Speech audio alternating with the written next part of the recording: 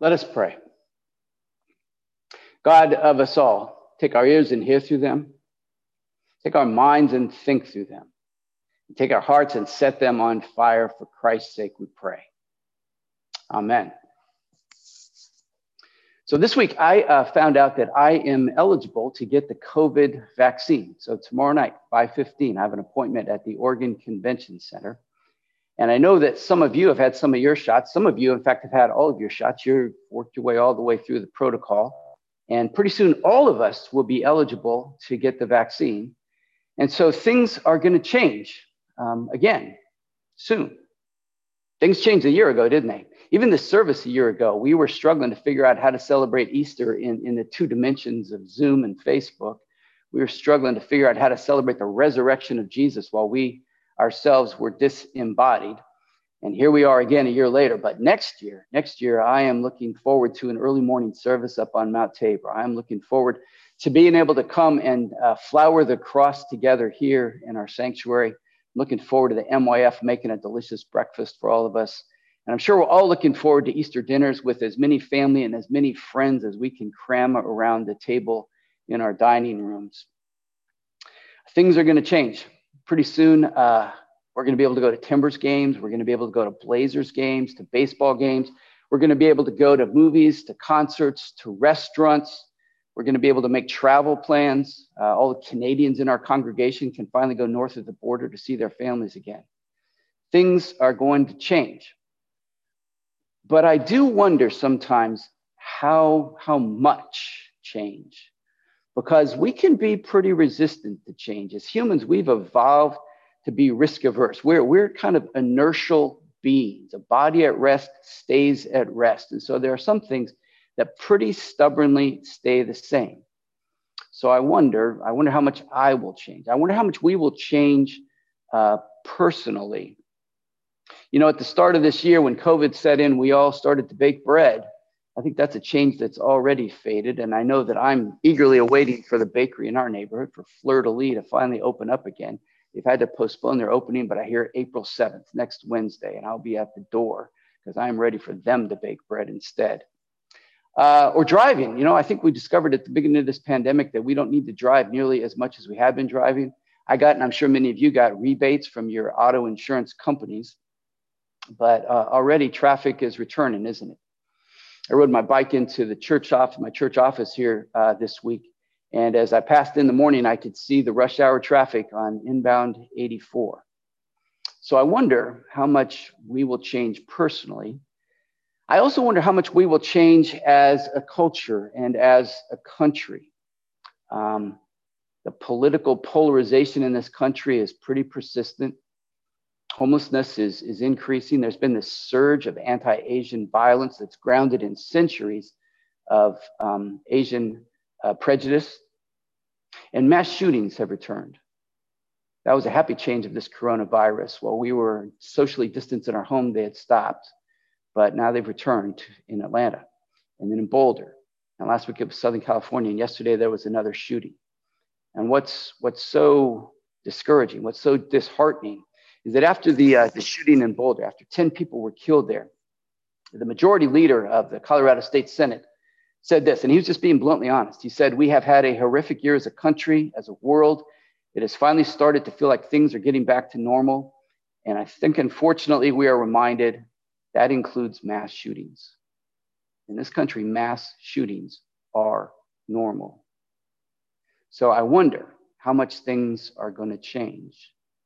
I wonder when things are going to change. I sometimes wonder if things ever really will change. And I wonder if those women on the way to the tomb early that morning were asking the same question. Will things ever really change? They had known Jesus. They had followed Jesus. They had trusted Jesus. They had loved Jesus. They had seen him tenderly embrace children. They had seen him heal deeply troubled people.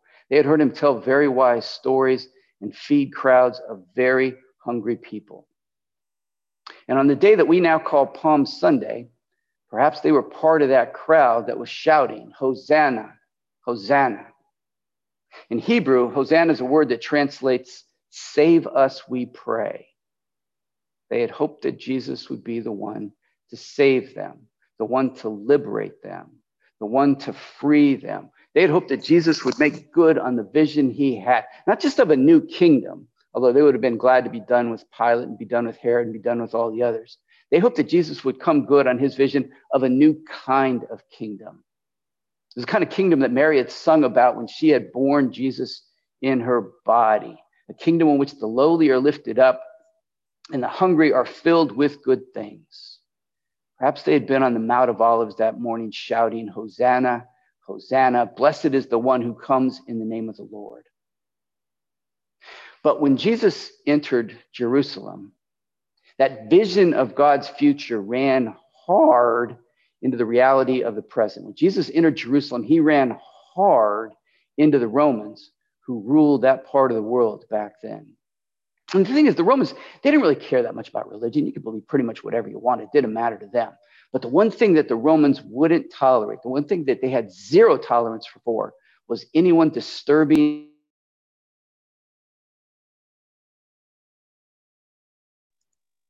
Sorry, I think I got muted there.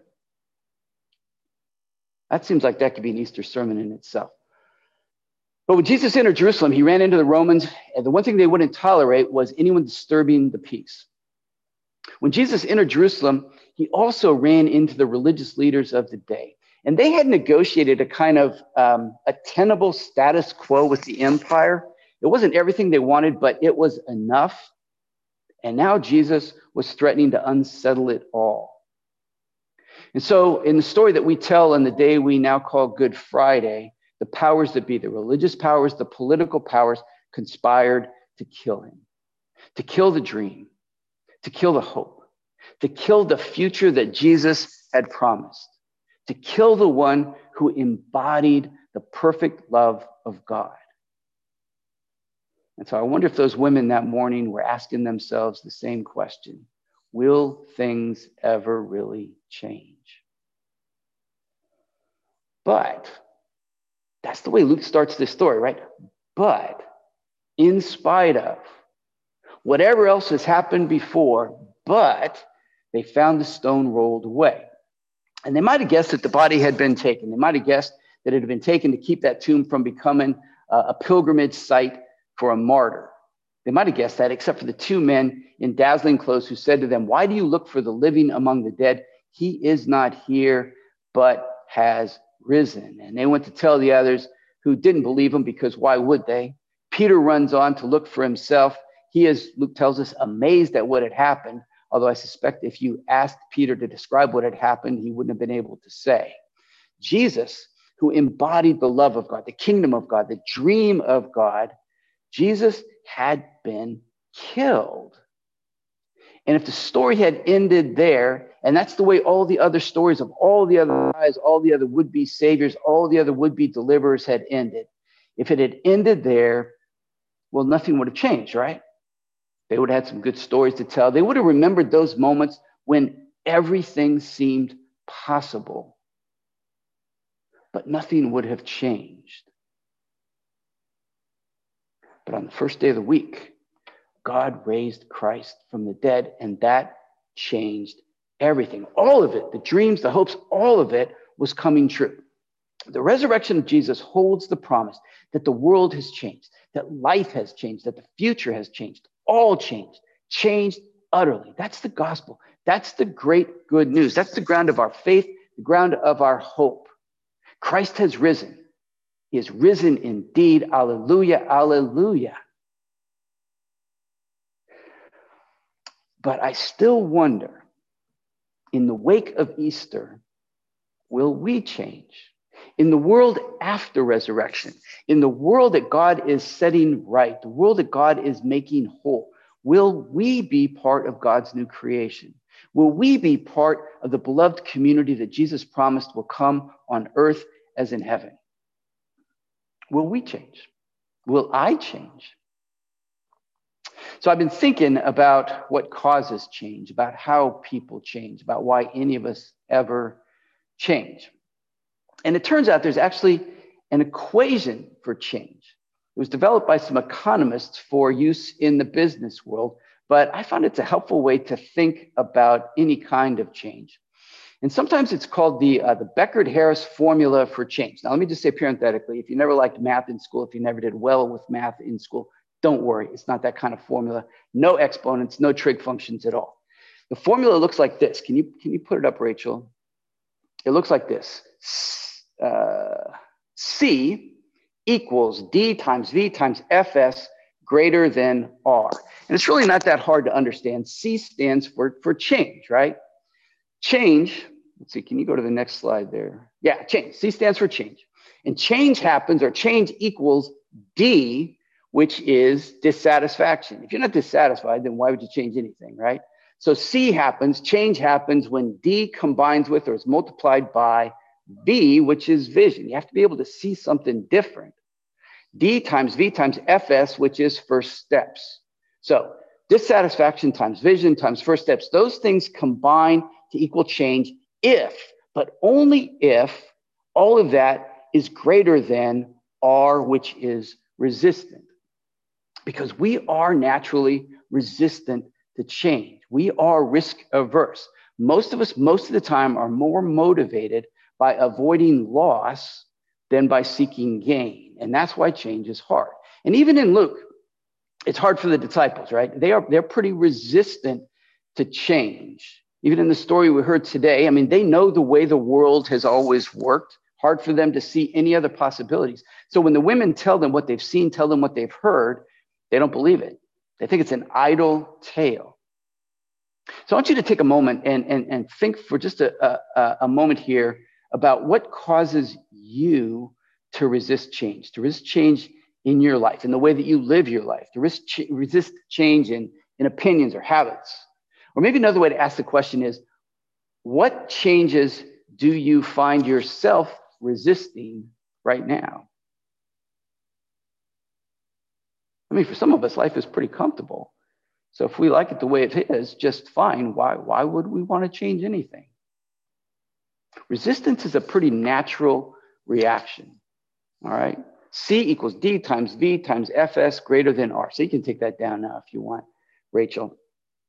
Change only happens when dissatisfaction multiplies with vision and first steps, and that all has to be greater than our sort of innate resistance. So I want to talk about those three things for just a moment here. Dissatisfaction. Now, on the one hand, that's not hard, right? There's plenty to be dissatisfied with. Life is rarely exactly the way I want it to be.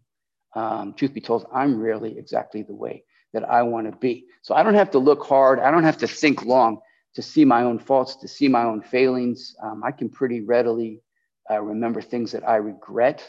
I can remember times that I've embarrassed myself. One of those happened just this week, in fact. And if we look at the news, well, there's plenty wrong in the world too, isn't there? Although what's wrong depends on which news you're watching. So on the one hand, it's not hard for us to be dissatisfied. On the other, it's often easy enough for us to be satisfied just enough. I mean, personally, we have a capacity to justify, to explain away, to live with a lot that's not right. We'll just carry on as is, right? In our public life, our life as a community, our life as a country, it's easy for us to look away. It's easy for us not to see what we don't want to see. It's easy for us to be satisfied enough. In the Gospels, though, in the stories that Matthew, Mark, Luke, and John tell about Jesus, it's as if Jesus is holding up a mirror for us to see ourselves clearly. And so in the stories of the life of Jesus, we can see who we can be, who we are created to be, right? In those stories, Jesus calls us to lives that are truthful and gracious and generous and compassionate. Jesus shows us that the capacity in us as people created in the image of God. Jesus shows us the capacity that we have to love each other in the way that God has loved us all, to love our neighbors, to love even our enemies. Irenaeus, who was one of the early church leaders, put it this way. He said, because of his boundless love, Jesus became what we are, that he might make us to be what he is. So in the life of Jesus, we see who we can be. But the stories of the death of Jesus are also like a mirror. And in it, we see a pretty brutally honest picture of who we are. Jesus embodied the love of God, and humans killed it. Greed, fear, power, pride, privilege, all of that conspired to kill Jesus. And we have all of that in us still. And so his death stands as a judgment still on our capacity for sin. We have that in us. And if we can look at all the ways that we continue to crucify people in our wars, in our prison systems, at our borders, if we can look at all the ways that we continue to kill love. Today's April 4th. It was 53 years ago that Martin Luther King was assassinated. Shots rang out in a Memphis sky. And just this week, the trial of the officer who put his knee on the neck of George Floyd for 8 minutes and 46 seconds. If we can look at all the ways that we continue to kill love and not be dissatisfied, then nothing is going to change in us, among us, or through us. Sister Ruth Fox, who's a Benedictine nun, wrote a blessing for dissatisfaction, and it includes these lines. May God bless you with a restless discomfort about easy answers, half-truths, and superficial relationships, so that you may seek truth boldly and love deeply within your heart. May God bless you with the gift of tears to shed with those who suffer from pain, rejection, and starvation, so that you may reach out your hand to comfort them. May God bless you with holy anger at injustice, oppression, and exploitation, so that you may tirelessly work for justice, for freedom, and for peace among all people. Change, the kind of change that resurrection makes possible, requires that kind of holy dissatisfaction. And it requires vision. It requires seeing what's possible, seeing what's ahead, seeing what can be, seeing what will be different. We are resistant to change. The thing is, we don't fear change so much as we fear loss. We fear what we might lose with change, what might be asked of us, what might be taken from us. But it's also true in my experience that we are willing to give things up. We're willing to let things go if we know what that change will bring. I mean, parents do this all the time, right? Parents make sacrifices all the time because they can see what's possible for their kids. Change requires vision of what's possible. And again, that's what the scriptures do. They help us to see the kind of world that God means for us to live in. It's the kind of world in which every person is seen as innately valuable because every person has been created in the image of God. It's a world in which everyone is treated with equity. It's the world that the prophet Amos could see, right? A world in which justice rolls down like waters and righteousness like an ever-flowing stream. It's a world in which everyone has what they need to thrive. It's the world that the prophet Micah could see. A world in which everyone sits under their own vine, under their own fig trees, and no one shall make them afraid again. It's the kind of world that Jesus helps us see. It's the kind of world that Jesus taught us to pray for. A world in which God's will is done on earth as in heaven. A world in which we give thanks for our daily bread, bread given for all of us, so that no one is left out, no one is left hungry, no one is left alone. It's the kind of world where we ask for forgiveness even as we forgive others. That's the beloved community. That's the kind of life together that the resurrection of Jesus makes possible. That's the vision. That's the dream. Change requires dissatisfaction. It requires vision. And it requires first steps, knowing how to get started. Otherwise, we just stay stuck. So how do we start believing in the dream? How do we start believing in Jesus? How do we start believing that the love of God is powerful enough to make the world whole, to make us whole? Well, it turns out it doesn't take much. Jesus says all it takes is faith the size of a mustard seed. It reminds me of the way that David James Duncan described his own experience of being in faith, as he put it. David James Duncan's terrific novelist, terrific writer that lives here in the Pacific Northwest. In one of his essays in a book titled God Laughs and Prays, he describes his own experience this way. He writes, what enfeathed me was hollowing out after years of effort, years of resistance. What enfeathed me was hollowing out after years of effort, a little place in my heart about the size of a thimble. Then when I was 20 in India one day, I turned to my best notion of God with embarrassed but complete sincerity and said, would you care to fill this little thimble with anything? And instantaneously, almost inanely, really, an undeniable, unimaginable, indescribable lake of peace and love landed on my head in reply. He hollowed out a place the size of a thimble. That was his experience. Everyone's experience is unique. Everyone's experience is as unique as you are. But even if it's just the size of a thimble, even if it's the size of a mustard seed, even if it's only big enough for a single drop, that drop comes from the lake. It comes from the sea. It comes from the vast ocean of God's love, of God's peace, of God's spirit. That's the first step. Hollow out whatever place you can in your heart, in your soul, in your mind, and let God fill it with love. Because once we know that God loves us, then we can start to see the next steps. Once we know that God loves us, it's a lot easier to see how we can love others, how we can care together for each other, how we can forgive each other, how we can serve each other, how we can stand in solidarity with each other. And then we just keep looking for the next step, and the next step, and the next step. And that's how change happens. Holy dissatisfaction, a vision of the beloved community.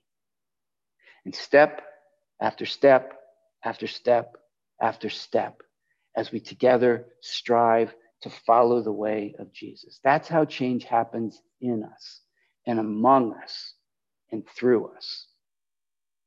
See, the thing is, we don't have to change the whole world. God has done that. God is doing that, and God will do that.